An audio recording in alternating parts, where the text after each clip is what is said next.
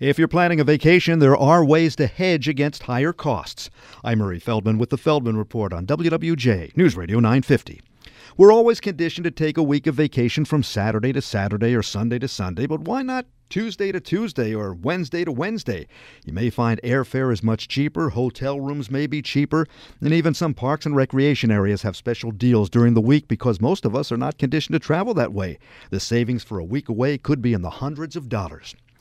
40% of Americans questioned whether their college degree was worth it. For many, the answer is no. Maybe that's because they took the wrong major. Many students take majors they think will be fun and interesting, like fine arts, liberal arts, psychology. A study by the Federal Reserve found those majors, although popular, are not growing as fast as others, and so they pay the least. After 5 years on the job, the median salary could be under $40,000, but computer engineering fields often pay well above $75,000. Some are even in the six figures. With the Feldman Report, I'm Murray Feldman, WWJ News Radio 950.